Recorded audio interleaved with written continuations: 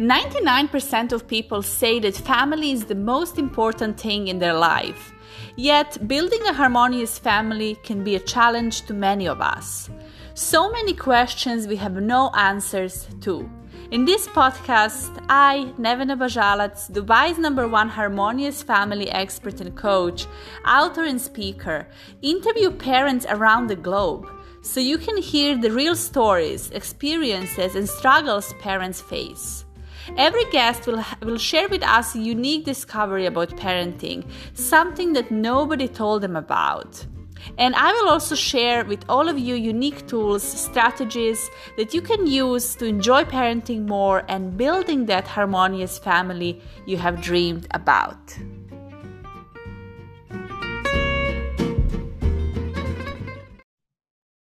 Hi everyone, and welcome to the new episode of Building a Harmonious Family with Nevena Bajalac. And today my guest is Rosa. And Rosa have been here in Middle East for 7 years already, but originally she's from UK. And she's a mother of 3.5-year-old daughter and also a founder of Sociate. It's a PR and marketing agency based in Dubai. And she's been running her successful business for 5 years now. And I'm very excited and happy and grateful to welcome Rosa to my show so she can share with us how her parenting journey went so far, what are maybe some struggles and challenges she had, and how she balanced her work and having successful business and being a mother at the same time. So Rosa, welcome to the show, and thank you for taking the time. No, it's lovely to be here with you today. Thank you for inviting me. So Rosa, I would like first of all, just to have you share your journey a little bit in the last almost 4 years being a mom, and maybe some things before you were a mom, how you felt, did you feel prepared enough, and just share your journey with us. Sure, no problem. So I actually come from a family of owned businesses, and one of my mom's businesses is actually childcare. So I have been, if you like, surrounded by children since I was about 8 years old. So when I was 8, her summer club, her holiday club, she used to pay me 20 pence an hour to be there, but I absolutely loved it. So I was always there for all 10 hours of the day, if you like, but more out of love than anything else. So I've always been surrounded by children and love children. That being said, I'm kind of a career girl, so I don't really think that I wasn't super excited about starting a family. I was like, I would like to start one, but I wasn't one of these kind of mums that's like, I've got to get into this now. So in that sense, my first baby was actually my business. So the business, as you say, is now 5 years old, which is great. I refer to it as my first baby because it really did control my life for those years before Ada came along. I was only kind of a year and a half into it when I got pregnant. And when I look at pregnancy and working, and of course working for yourself in like the infancy of a business, I was lucky with my pregnancy because pregnancy was kind to me other than tiredness. So I've never experienced tiredness like it. I know a lot of people are nodding along. And I remember on numerous occasions, of course, my parents are in the UK, so family here is only my husband. I rang my mum at one day just in tears of tiredness. And I was like, I'd just driven back from Abu Dhabi. I think I was only about 4 months pregnant, but in all, I was just like, how? And the amount of people that say, oh, it's preparing you for later when the baby arrives. And I was like, oh my goodness, like, what am I doing? So I didn't love pregnancy, but I didn't hate it for the reasons that many people do. I was lucky I wasn't sick or anything like that. But I continued to work right up until, I think it was about 38 and a half weeks. And my mum came out and she said, enough. Work at home if you want to work at home, but you're not going anywhere. Like, now is the time to kind of regroup. And in that, when Ada came along, I found I actually completely was not ready to be a mom, if I'm being honest. And I think a lot of people say, oh, you'll just fall naturally into it. I found it quite difficult. I did have time off work, but I found the first 3 months, in the nicest possible way, quite traumatic, if I'm allowed to say that. And I know some people, I always think, oh, am I? But that's honesty. Like, I found it quite hardcore.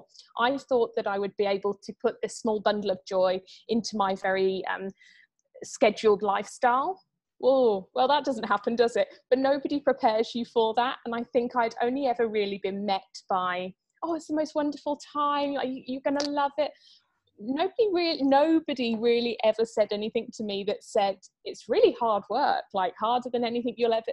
I hadn't really heard that side. And when Ada was 3 months old, I went back to the UK, and my best friend there, I was like, Faye, why didn't you tell me? And she was like, because you'd never have wanted to do it, but it is wonderful, isn't it? And I was just like, but why didn't you tell me about it?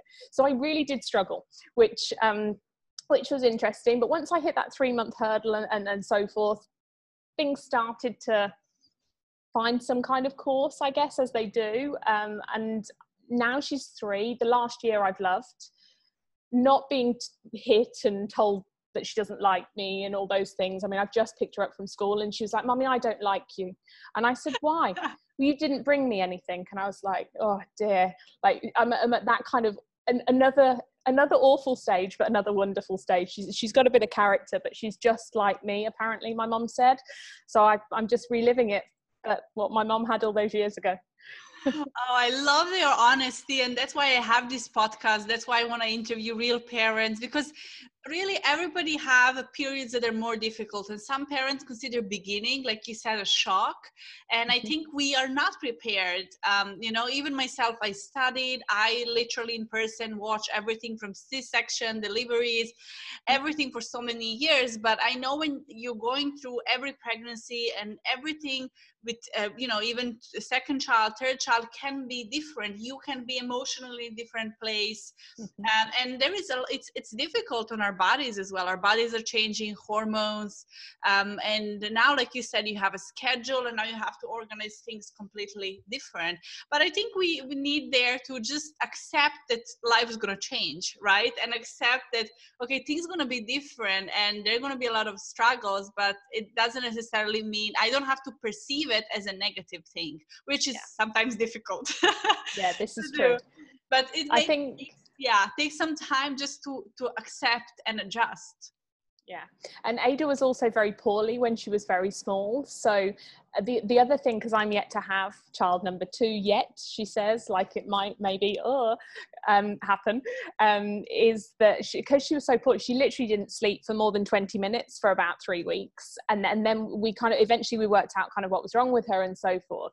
But I definitely think I turned into a bit of a crazy person during that time, and my husband certainly would say I did. And I remember one evening, I think I'd done enough of the nights, and he said, like, you sleep in the spare room, I'm going to do tonight. And she would wake up every 20 minutes, and I got to the point where I had it on the notes on my phone. It was like 2:02 woke up. Like I got at the end of each night, I was like this, and I'm kind of rocking in my sleep, so to speak. And I'd go downstairs, and he'd be like, "How was last night?" And I'm like, "She didn't sleep.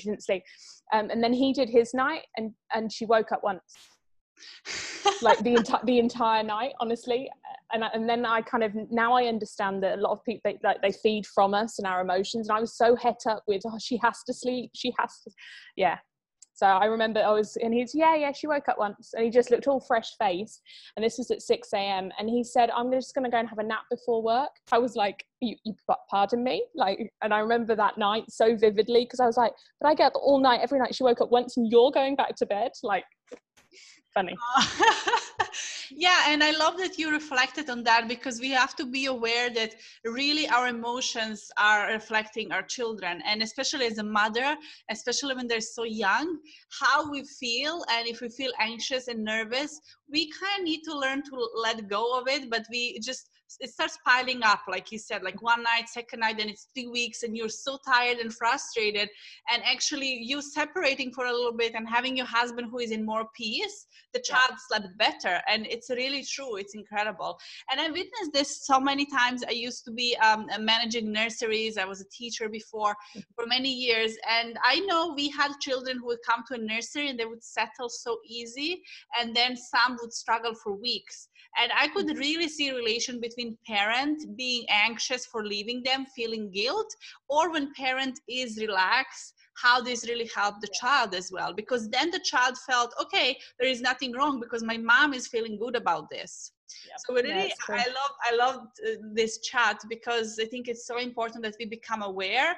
Of course, usually we don't have the tools to switch our emotions, and this is something I work with families on and with parents, because we need actual tool to know what to do when we feel this way and how we can relax, how we can be less anxious, and so on.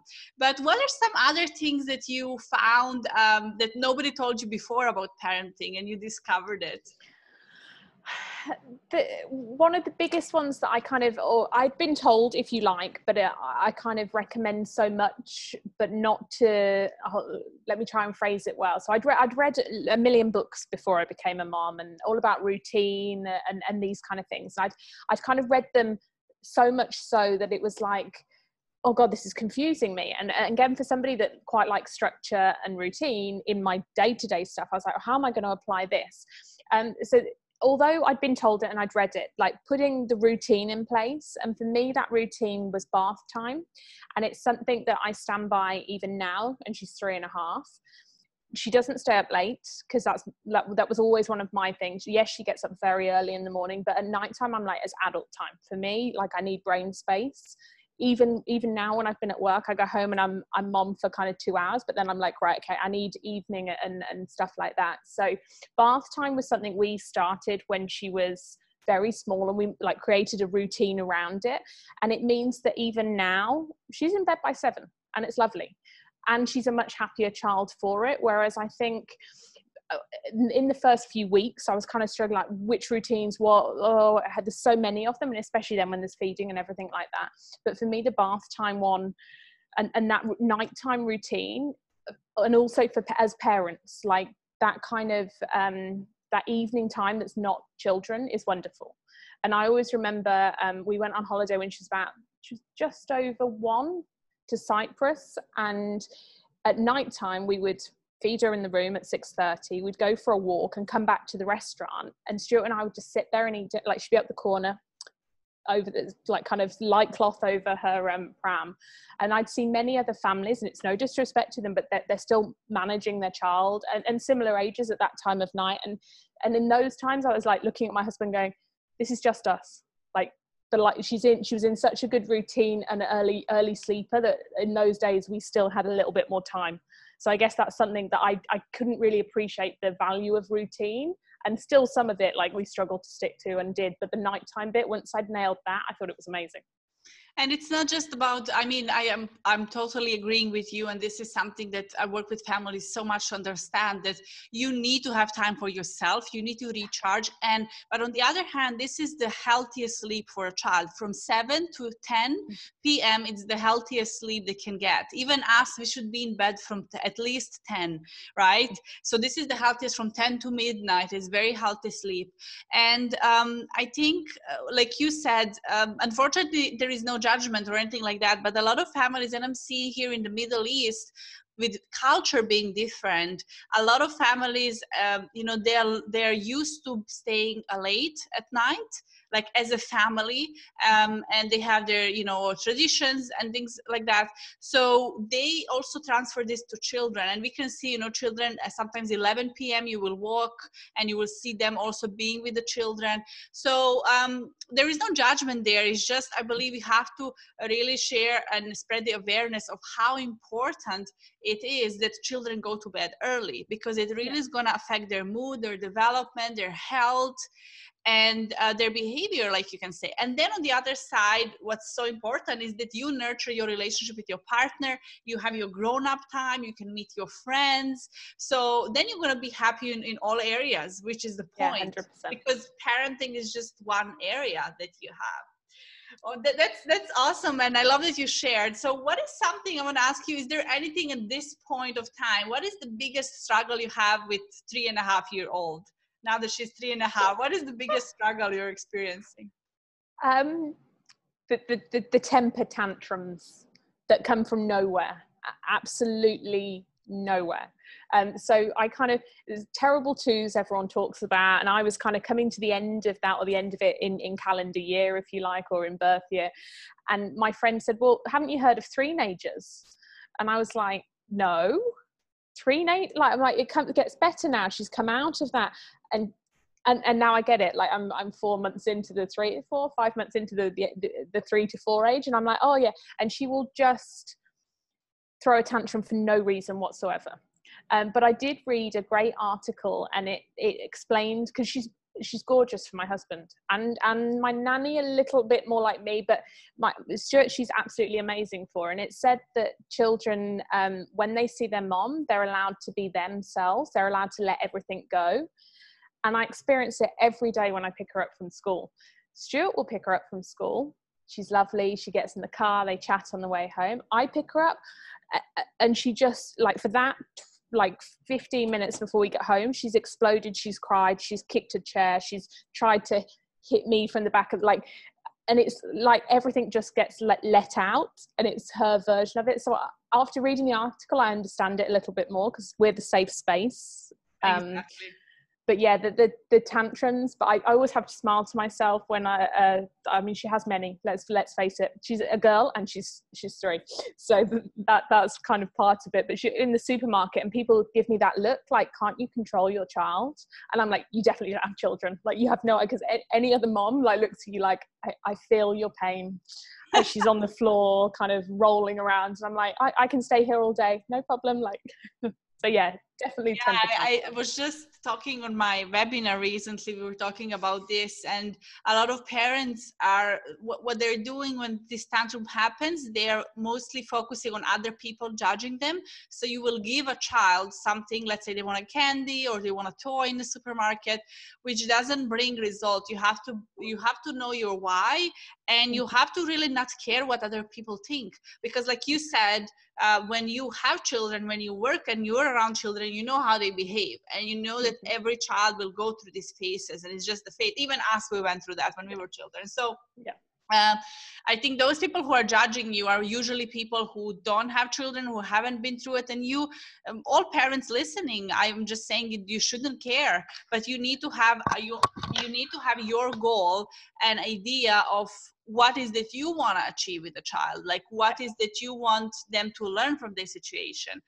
And yeah, I mean, they do have this, and like you said, a family and home. That's why we are struggling now with homeschooling as well, because home is a safe place for them. It's the place where they can just be who they want to be. If they want to, when we come home, we want to take off our clothes and put our legs on the table and just relax. So it's same for the children, and we are also their safe zone. And that's why they will follow, for example, their teachers. They're going to eat better when teachers tell them to eat, and other people then they will do with us, especially with mothers, because we have this relationship. So I think we have to a little bit reduce this expectation that our children should always listen and follow, and just accept it, and just learn emotionally how to deal with it.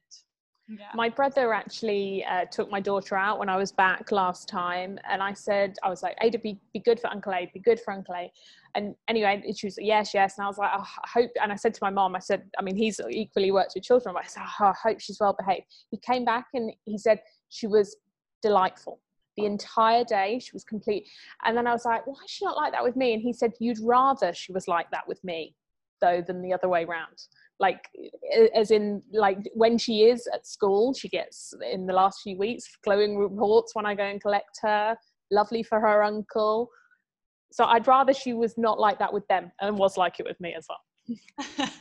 I like that, also perceiving it is true. It is true, because we can see the side of them, and they can release their negative emotions and frustration with us, but then she's obviously really polite and know how to behave.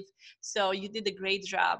So what is some of the advice you would like to give to parents who are listening? Anything that you would, from your now experience, that you would like to share so they can benefit? I think the biggest one is don't put pressure on yourself. I think there's such a lot of pressure around the first few years, like we're just saying, to do everything the way the textbook says so, or other people's expectations. And you know what? No 2 days are the same. So work out what works for you. And if it works for you, roll with it. And not every day is going to be a bed of roses with children and small children, but like, work out what works for you. And the pressure that society puts, like, just work out how to kind of ignore it or to look at it constructively, I guess. That would be one thing. And then the other one, just as a general thing, and my mom has said it to me for years, the most precious gift you can give is time. And I'm very, very passionate about that. And that's the one thing, as we sit here in September 2020, that I'm very thankful for of 2020, is the time it gave me back with Ada. Because I was very quick to, I'd always be the one that dropped her at nursery and picked her up from nursery, and the weekends were the weekends, but I was always rushing in at 6 o'clock, and I've said she goes to bed 6:30, 7. So I'd get that last bit of the half an hour. I'd very rarely eat dinner with her unless it was the weekend. In the morning, I was rushing out somewhere, and it gave me that, actually, we have breakfast together as a family. We were able to have lunch together. Like, yeah, that's a little bit far-fetched now, and now normality resumes. But now I make sure, and one of my team members said to me today, she said, "Oh, what time are you leaving?" I said, "Oh, just before 5, because dinner time's 5. And we eat dinner together now as a family, and I don't need to work till 6 o'clock. Like, so time and giving that thing back, or the giving time back rather, is true, because it's about time. It's about, and in a world where technology has taken over many aspects of a child's youth, just time without those kind of things is important. Perfect. I love it. And it's true. I think 2020 taught us so many lessons, what is actually important in our life, what is not. And I think now working from home, so many us, and being able to have more flexibility with really positively change our lives, because we were in such a speed, we were in such a hurry that, you know, we actually, I believe that we globally maybe caused all of this, because we wanted to stay with our family, we wanted to have more time, we wanted options, right? Because we just realized globally that, oh, you know, this is not working. We are not seeing our children. We are tired. We don't have time as for family, and family is the most important at the end of the day for all of 100%. us. So Rosa, I want to just thank you so much for being here and sharing your journey with us. So many parents will benefit, and I'm going to make sure to put a link so everybody can connect with you and reach out for your what you do in detail and get your website. And thank you very much. Lovely. Thank you for being here. And for everybody listening, I hope this was beneficial for you, and I will see you in the next episode.